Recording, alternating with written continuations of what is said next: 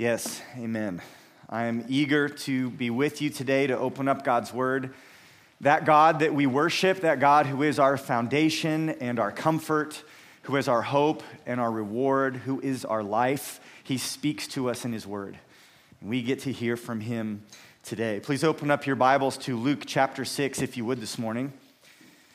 Luke chapter 6, I'm going to read our text and then we'll pray together. The text for this morning is Luke chapter 6, verses 17 through 19, but I'm going to read a longer text, and you'll see why in a few moments. Luke chapter 6, verse 17. I'm going to read through the end of the chapter.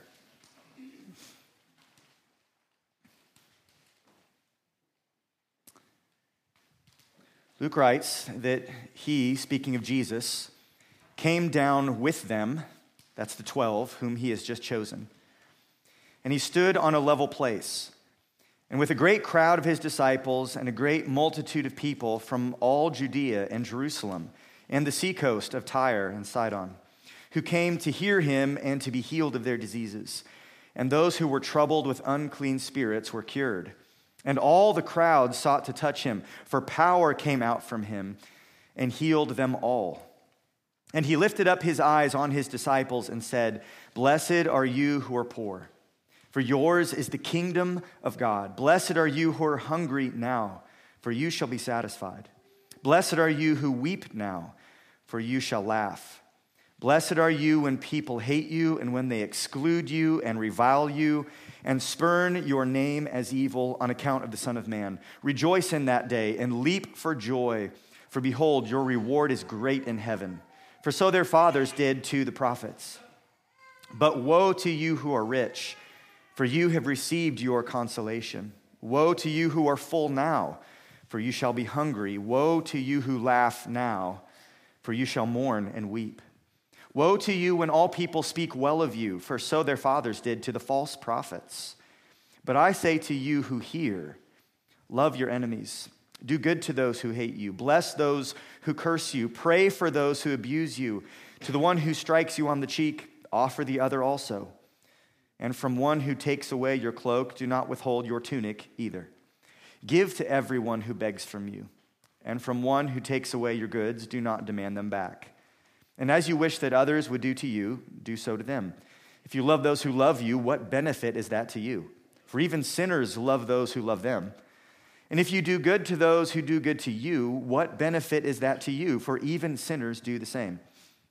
And if you lend to those from whom you expect to receive, what credit is that to you? Even sinners lend to sinners to get back the same amount. But love your enemies and do good and lend, expecting nothing in return. For your reward will be great, and you will be sons of the Most High, for he is kind to the ungrateful and the evil. Be merciful, even as your Father is merciful. Judge not, and you will not be judged. Condemn not, and you will not be condemned. Forgive, and you will be forgiven.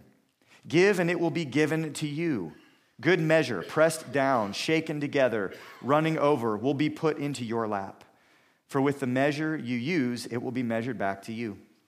He also told them a parable. "Can a blind man lead a blind man? Will they not both fall into a pit? A disciple is not above his teacher, but everyone, when he is fully trained, will be like his teacher. Why do you see the speck that's in your brother's eye, but do not notice the log that is in your own eye? How can you say to your brother, 'Brother, let me take out the speck that is in your eye,' when you yourself do not see the log that is in your own eye? You hypocrite, first take out the log from your own eye, and then you will see clearly to take the speck that is in your brother's eye. For no good tree bears bad fruit, nor again does a bad tree bear good fruit, for each tree is known by its own fruit. For figs are not gathered from thorn bushes, nor are grapes picked from a bramble bush. The good person out of the good treasure of his heart produces good, and the evil person out of his evil treasure produces evil. For out of the abundance of the heart his mouth speaks. Why do you call me Lord, Lord, and do not do what I tell you? Everyone who comes to me and hears my words and does them, I will show you what he is like. He's like a man building a house who dug deep and laid the foundation on the rock. And when a flood came, the stream broke against that house and could not shake it, because it had been well built. But the one who hears and does not do them is like a man who built a house on the ground without a foundation. When the stream broke against it, immediately it fell, and the ruin of that house was great. After he had finished all his sayings in the hearing of the people, he entered Capernaum. Father, we come this morning to your word, and we recognize that this is true spiritual food for us today. Lord, we need to hear from your Son, Jesus Christ. We need to see him as he really is. We need to understand what his message was, and we need hearts of faith to receive and respond to what he says. I pray that you would fix our eyes on Christ this morning and that you would make clear this precious passage of Scripture so that we, as followers of Christ, might be faithful to believe and obey all that you set before us. Lord, we need your help to do this, so we ask for your Spirit to be at work in us and through us today, all for the glory of your name.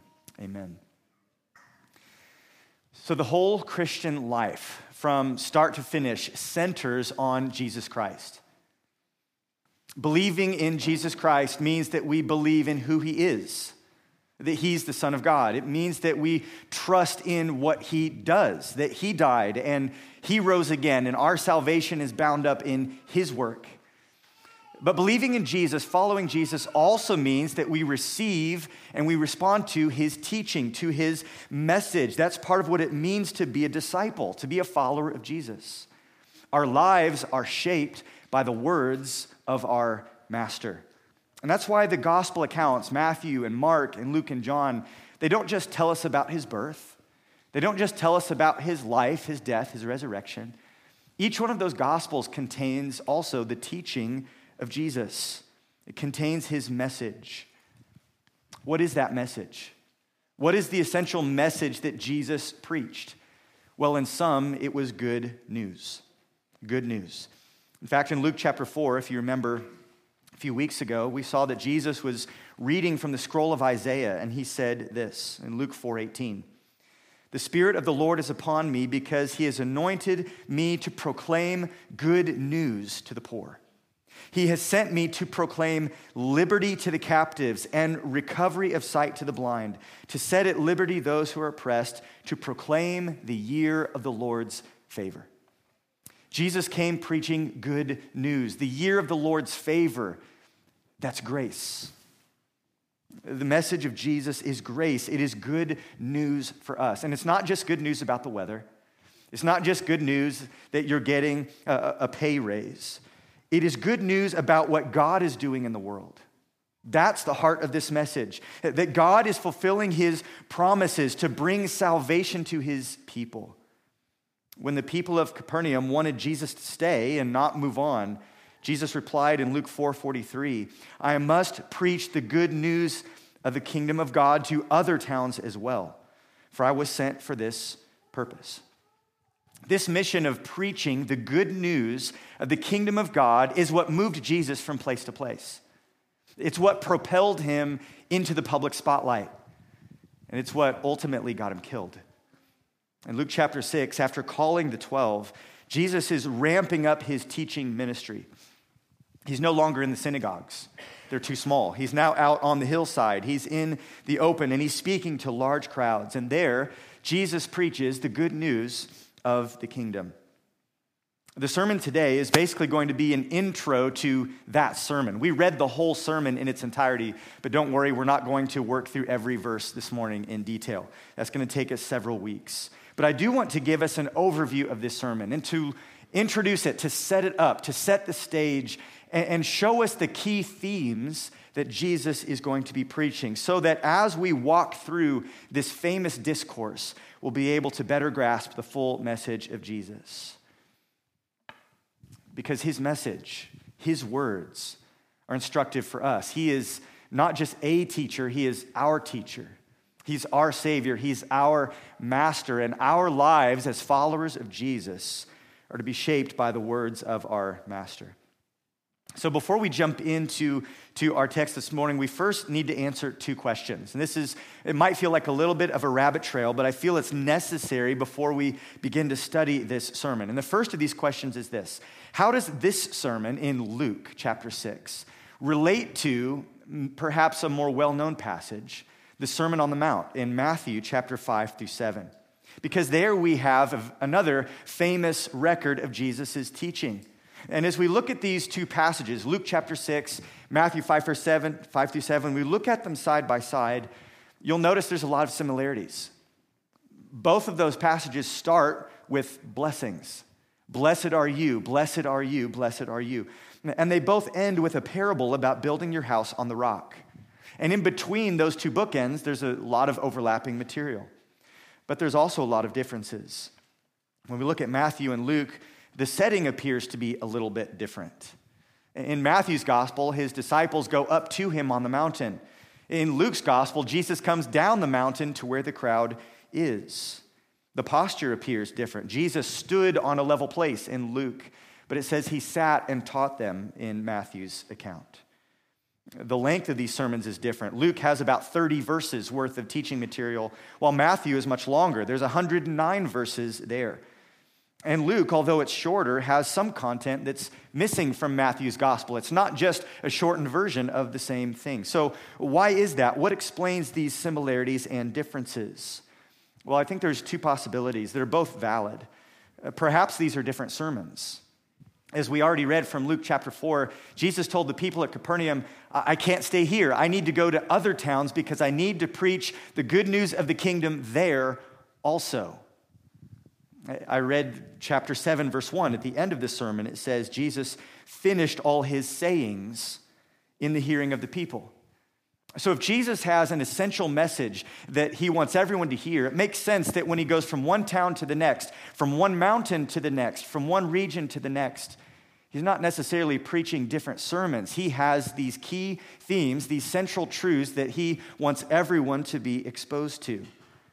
And so that might explain both the similarities and the differences. Preachers often have key phrases they go back to that might get tweaked and delivered with some slight modifications in different contexts.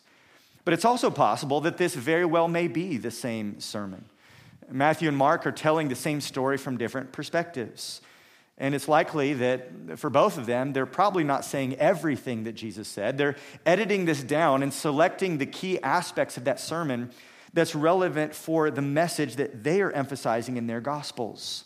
Because Matthew and Mark are writing different books for different audiences. Matthew writes for Jews, and Luke, who's a Gentile, is writing to a man named Theophilus, who's also a Gentile. So it makes sense that they might have different emphases. Now, personally, I think it's probably two different sermons. I think these are two different occasions. But I could be wrong, and it's really not that big of a deal, because in either case, we don't need to get hung up on this issue. It shouldn't cause us to stumble as we study this passage. Rather, we should carefully consider the words of Jesus that are being recorded for us here, because we need to hear and obey what Jesus has to say to us. We want to be like the wise builder who builds his house on the rock instead of sand. So that's the pressing issue. Not whether it's the same sermon, but whether we're hearing it, whether or not we are responding to it. So that's the first question. The second question I want to bring up is, what is the kingdom of God? Jesus preached the gospel of the kingdom. And he opens this sermon with a reference to the kingdom of God. In verse 20, blessed are you who are poor, for yours is the kingdom of God. This theme of the kingdom of God is the glue. This is the theme that sort of holds this whole sermon together. Now, this term, the kingdom of God, is probably one you've heard before. It's a common Christian terminology. It's something we read about in Scripture. It's a term that maybe gets thrown around a lot in Christian conversation. But I won't put you on the spot. But I want to ask, can you define the kingdom of God? Think about that just for a moment. If you had to stand up and say, this is the kingdom of God, I'll give you just a second to think about it. Maybe it's harder than we think. It's difficult to define, in part because there's several different views of what constitutes the kingdom of God. Is it now, or is it future? Is it something that's spiritual in its nature, or is it something that is physical? Is it something that is centered around the nation Israel, or is it a reality for the church? Or is it some sort of combination of all of those? We've all probably heard a mixture of teaching from different perspectives on the kingdom of God, so it's probably fuzzy for many of us. It's a hard concept to nail down. Well, I'm not going to give you all the different views this morning. I'm rather just going to attempt to give a simple working definition of the kingdom of God, because I think that will serve us as we study through this sermon over the next several weeks. The kingdom of God is very simply, as one author puts it, God's people in God's place under God's rule. God's people in God's place under God's rule. When we simplify it and zoom out that far, it starts to come into focus. And this theme of the kingdom, of God's people being where God wants them and being rightly related to Him, underneath His rule. That's arguably the theme of the whole Bible. We see this original design for the kingdom all the way back in the garden, don't we? We have God's people, Adam and Eve, in the place where God wanted them to be, in the garden, and they're underneath God's rule. He gives them a commission to be fruitful and multiply and subdue the earth. And He gives them His law to eat from everything except for one tree. And everything is set up perfectly. But what ruins that plan? It's sin, right? Sin damages this original kingdom.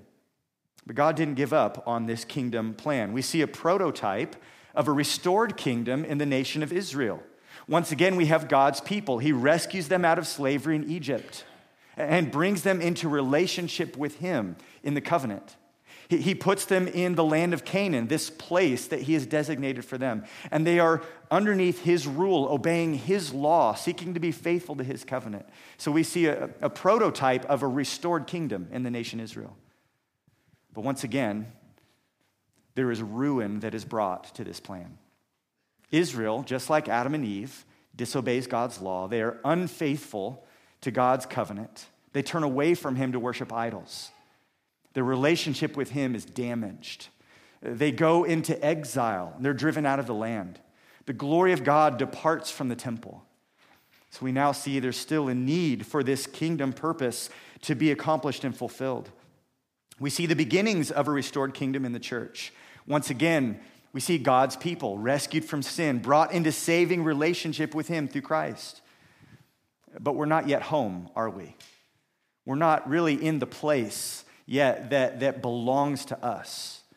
However, God has come to make His home in us. His Spirit dwells in our hearts through faith, and we are underneath His gracious rule.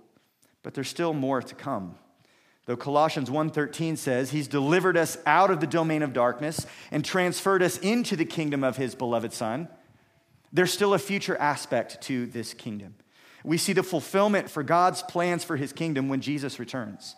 The nations will be brought under His rule. The enemy will be finally defeated, and all things are going to be made new. And then it will be perfectly God's people in God's place, this renewed creation, underneath His perfect rule. We will enjoy relationship with our God, dwelling with Him forever. So that's sort of a very zoomed out, high level understanding of what the kingdom of God is. And it's a thread that winds all throughout the entire Bible. So what that means is that the prophecies of the Messiah, these promises that Jesus is fulfilling when He comes to earth, those are kingdom promises. We need a righteous king who can mediate God's rule over God's people. So it's good news when Jesus teaches that He is the Son of David, that He is the Son of God, that He is the Messiah. That's the good news of the kingdom. But the prophecies of salvation are also kingdom promises. There must be a people who gladly receive and rejoice in God's rule. And the good news is that God is providing personal salvation for sinners, rescuing us from our sin, removing the hostility that exists between rebellious sinners and a holy God, so that we can enjoy fellowship with Him. The good news is that God is providing personal salvation for sinners. The prophecies of a new heaven and a new earth, the return of Christ and the final judgment, that is all kingdom promises as well. There must be a renewed realm in which God's people can dwell with their God. So it's good news that God is bringing about the restoration of all things. So this is the big picture summary of God's program.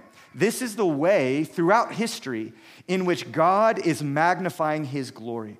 So when Jesus comes preaching the good news of the kingdom, which is what it says in Luke, he is announcing to everyone that God is moving this plan, his plan. He's moving it forward. He's bringing it one step closer to its completion. So with that said, trying to understand the similarities and differences between Matthew and Luke and trying to get our heads around a little bit around this idea of the kingdom of God. Today, I'd like to set the stage for this sermon, a sermon that I believe is a summary of Jesus' message, the good news of the kingdom. We're going to focus on the setting for this sermon in verses 17 through 19 of chapter 6. And I want to consider today three things. I want to look at the audience for the sermon. I want to look at the preacher of the sermon, and then look at the message. We'll look at the content of the sermon as well. And as we do, we're going to learn three essential truths about the good news of the kingdom. And the first is this: when we consider the audience, we look in verse 17. We find that the good news of the kingdom is for all who come to Jesus. The good news of the kingdom is for all who come to Jesus. There's several groups that are presented here in this text. First, we have the 12. It says he came down with them. That's referring to these 12 whom he has just chosen and named apostles. They're on the front row. Jesus begins to teach, and you have these brand new followers. Well, they're brand new in terms of their proximity to Jesus. They've just been selected to be nearest to him. They're on the front row when Jesus begins to teach. But in addition to the 12, there's this larger group of disciples who are following him. There's these people who have come from all around. They listen to his teaching, and they're sort of loosely connected with Jesus' ministry, and they're probably in various stages of understanding. They're still trying to figure out who Jesus is and what he's about, and they're in various stages of commitment as well. In fact, John's gospel tells us that at some point in his ministry, some of these who at one point considered themselves disciples, some of them will actually leave. They will stop following him. But there's also a large crowd from Judea and Jerusalem, those who didn't even consider themselves disciples at this point. It's what Luke calls a great multitude in verse 17. Some were just curious. You hear that somebody's healing and casting out demons, you might want to go check that out. They want to see who Jesus is and figure him out. There's others there that may have been spying on him. There's a growing conspiracy among the scribes and the Pharisees. Remember back in verse 11, after Jesus healed a man on the Sabbath, they are filled with fury and discussed with one another what they might do to Jesus. So there's some people there who are hostile towards him. But I want you to notice especially that there are people in the crowd from outside the borders of Israel. Look in verse 17. He came down with them, with the 12. He stood on a level place with a great crowd of his disciples and a great multitude of people from all Judea and Jerusalem and the seacoast of Tyre and Sidon. Now, the reference to these two coastal cities, Tyre and Sidon, this would have jumped off the page for the early readers of Luke's gospel. Tyre and Sidon were pagan cities. They were Gentile cities, and they were famous, or infamous rather, for their history of wickedness and idolatry.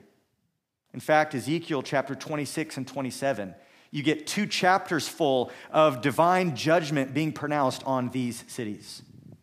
And now you have people from these cities who historically had been considered outsiders, historically had been considered objects of God's judgment. And now Jesus is preaching the good news of the kingdom to them.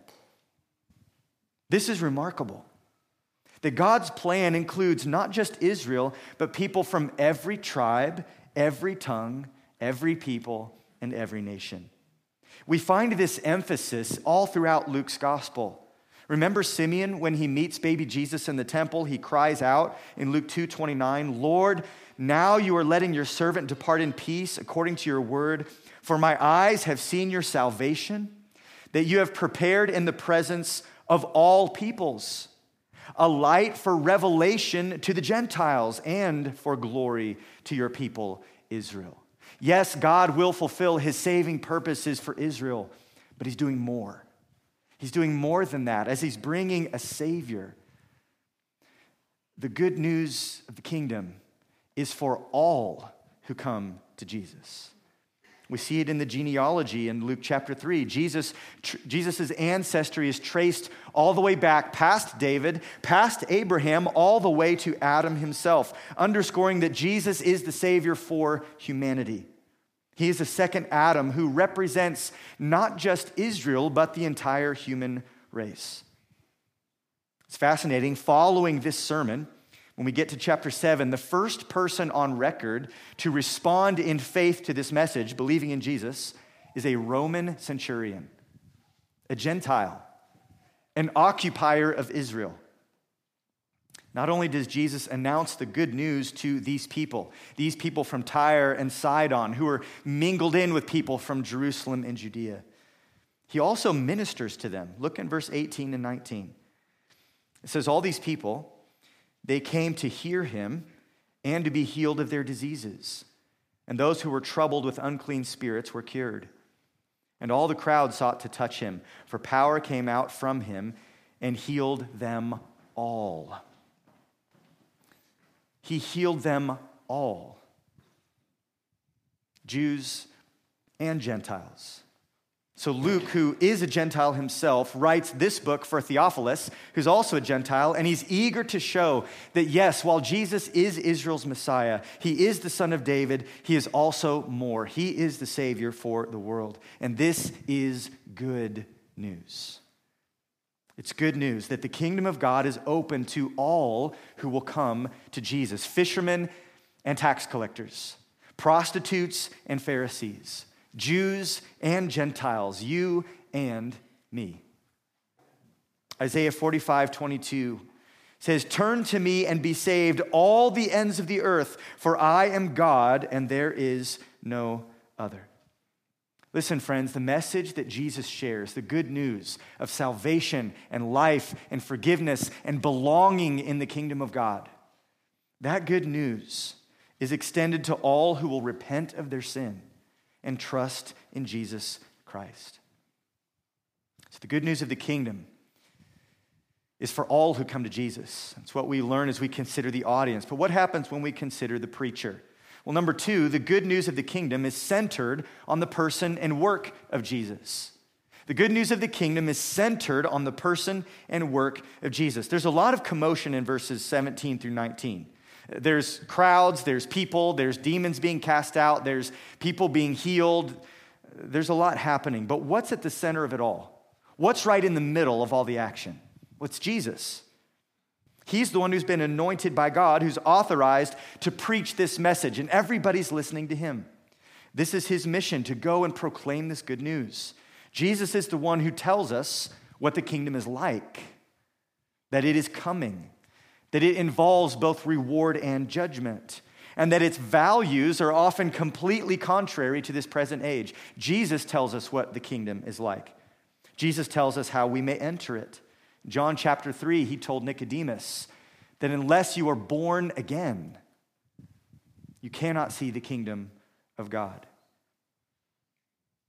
You can't earn your way in. It's not a given. It's not an automatic. It's not like everyone belongs to the kingdom unless you're really bad and you forfeit, your place there.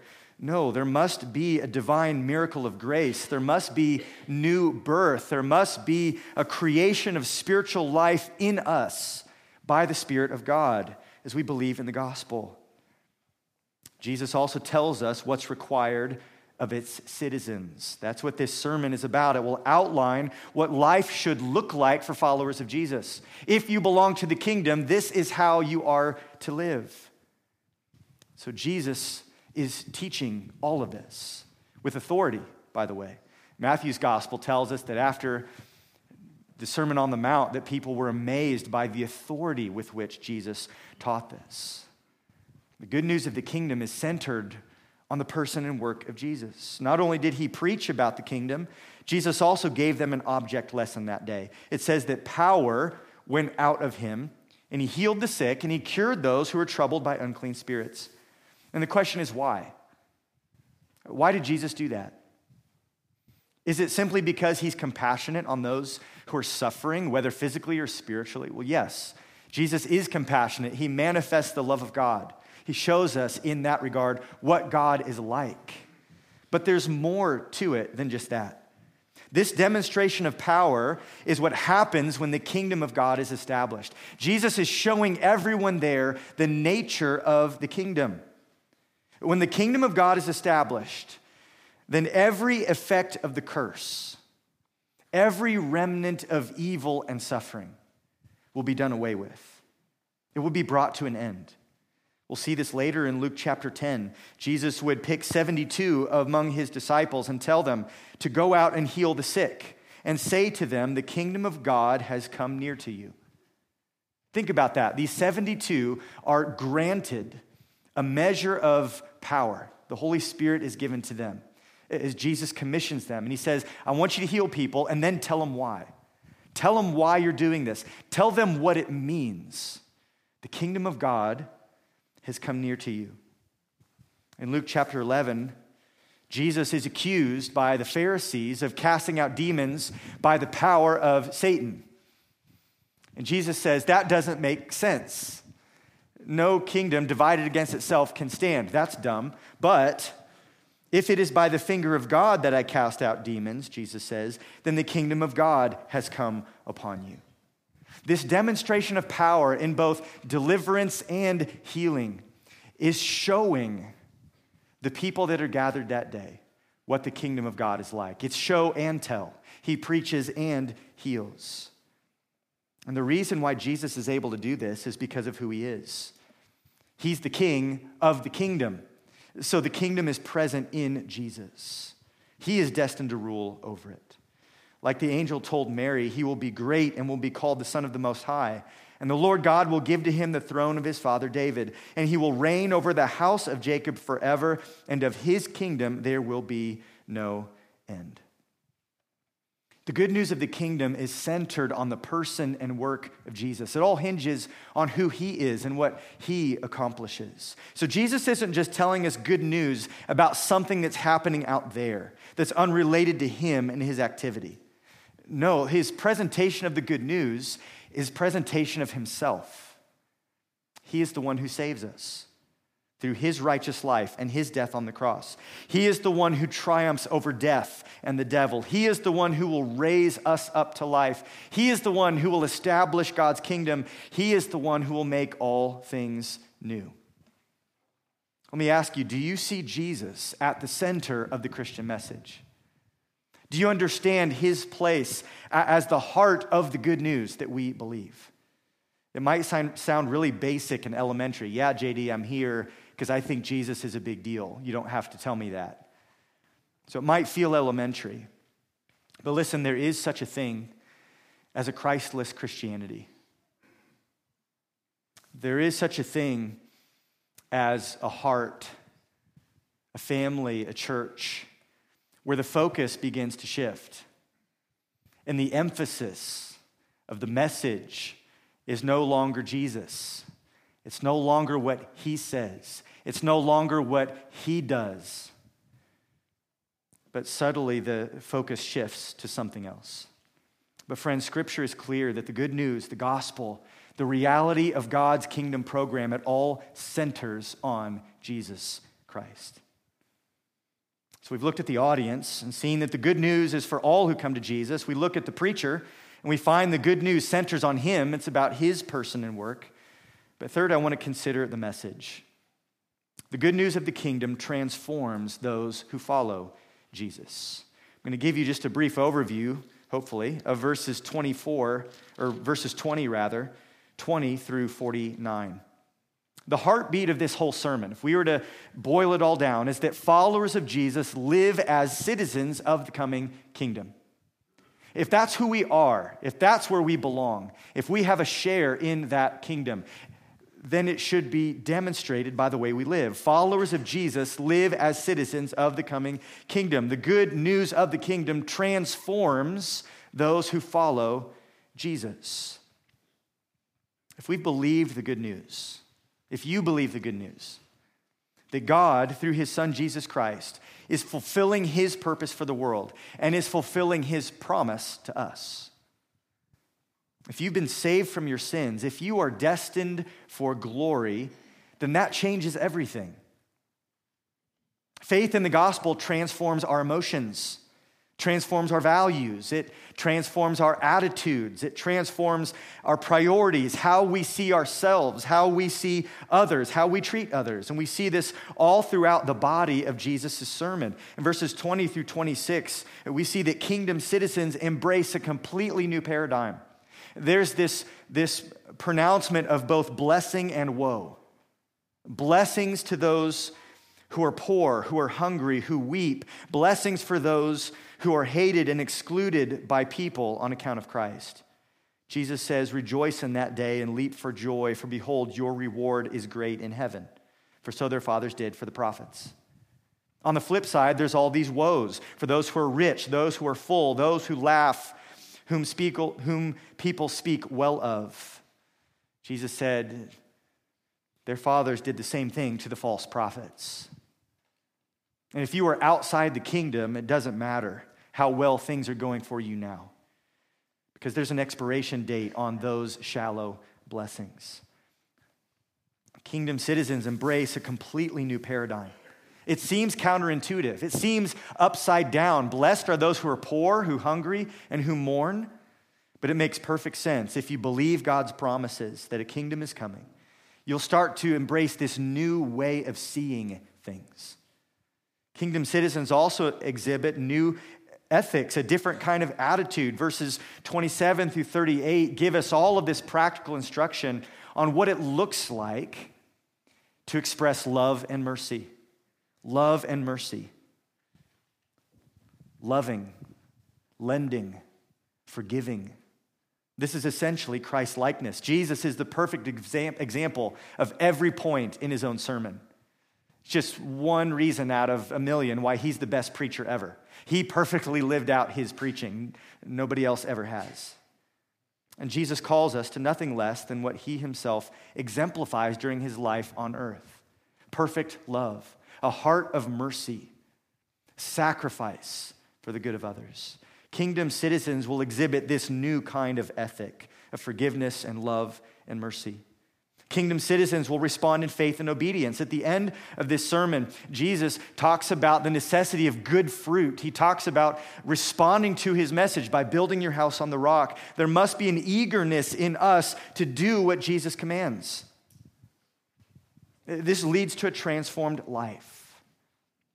Listen, this sermon, I want to make clear, it's not about how to get into the kingdom. Jesus is not giving a new kind of law that you have to keep in order to qualify to get in. Rather, Jesus is talking about the transformation that takes place when we follow Jesus, as those who have become citizens of that kingdom, as those who have received and believed this good news. This is the necessary transformation that follows. This is the fruit of faith. This is the way of discipleship. This is the obedience of faith for those who have believed the gospel. Followers of Jesus live as citizens of the coming kingdom. This prompts us to ask ourselves, is this transformation evident in us? Can it be seen in you? Can it be seen here? The church is meant to be an outpost. You could even say an embassy for this kingdom. When people come in here, they should get a taste of a foreign culture with different values, different ethic. They should see a glimmer of another kingdom. And the way we talk, the way we act, the way we react, the values we live by, our attitudes, our emotions, our priorities.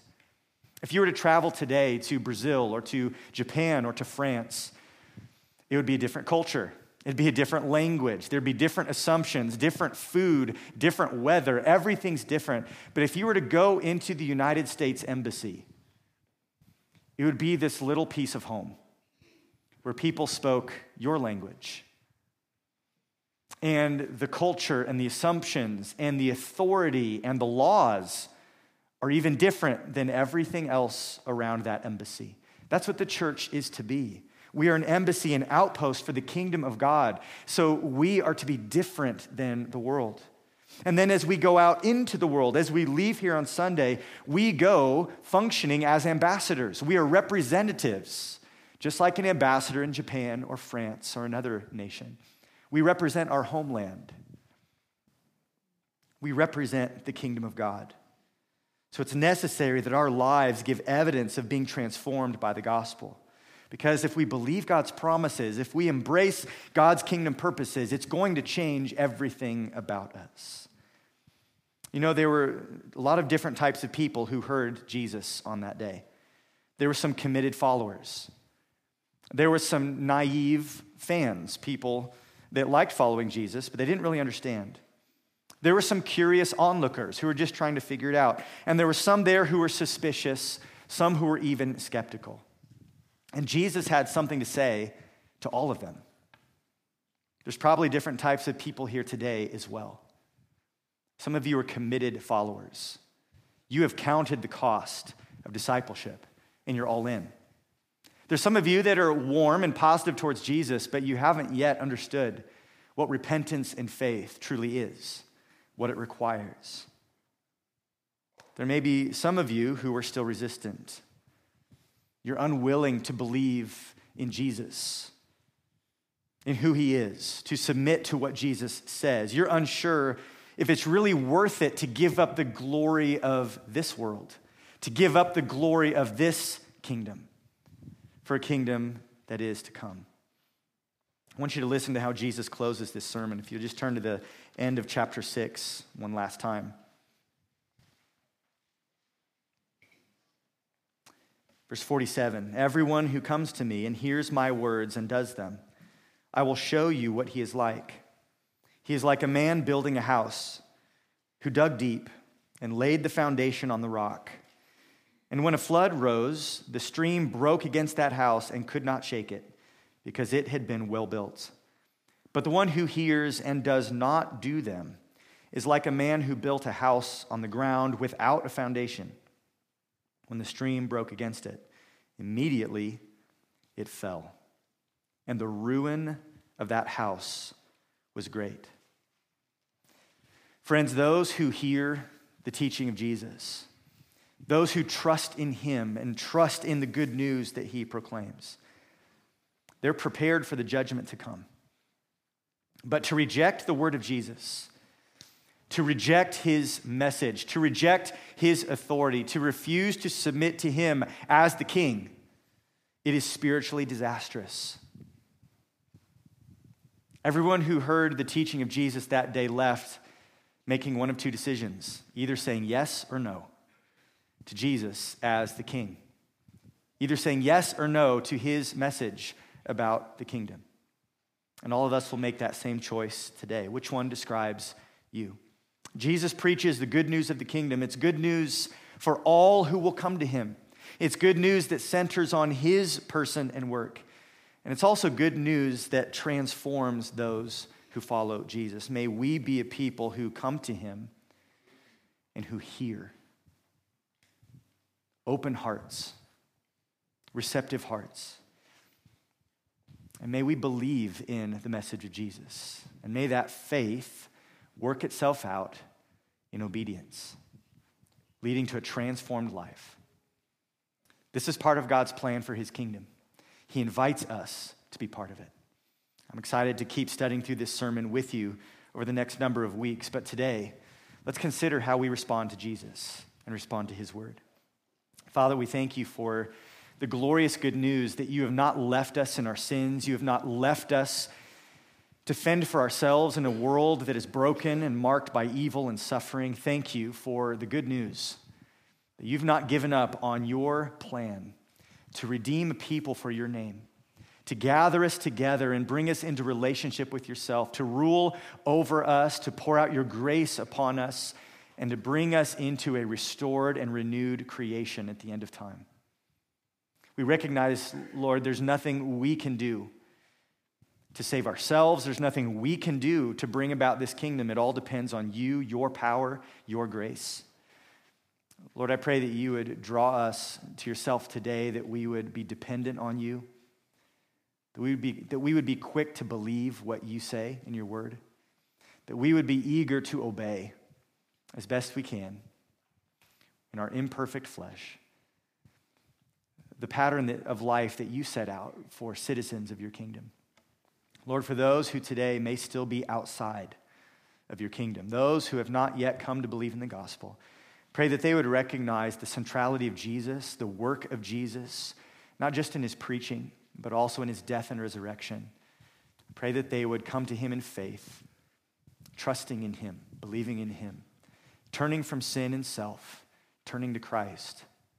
Pray that you would make them citizens of your kingdom today, and that you would grow all of us, that we would increasingly, day by day, reflect the values and the purposes that you have for us. We pray all this, Lord Jesus, in your name and for your glory. Amen.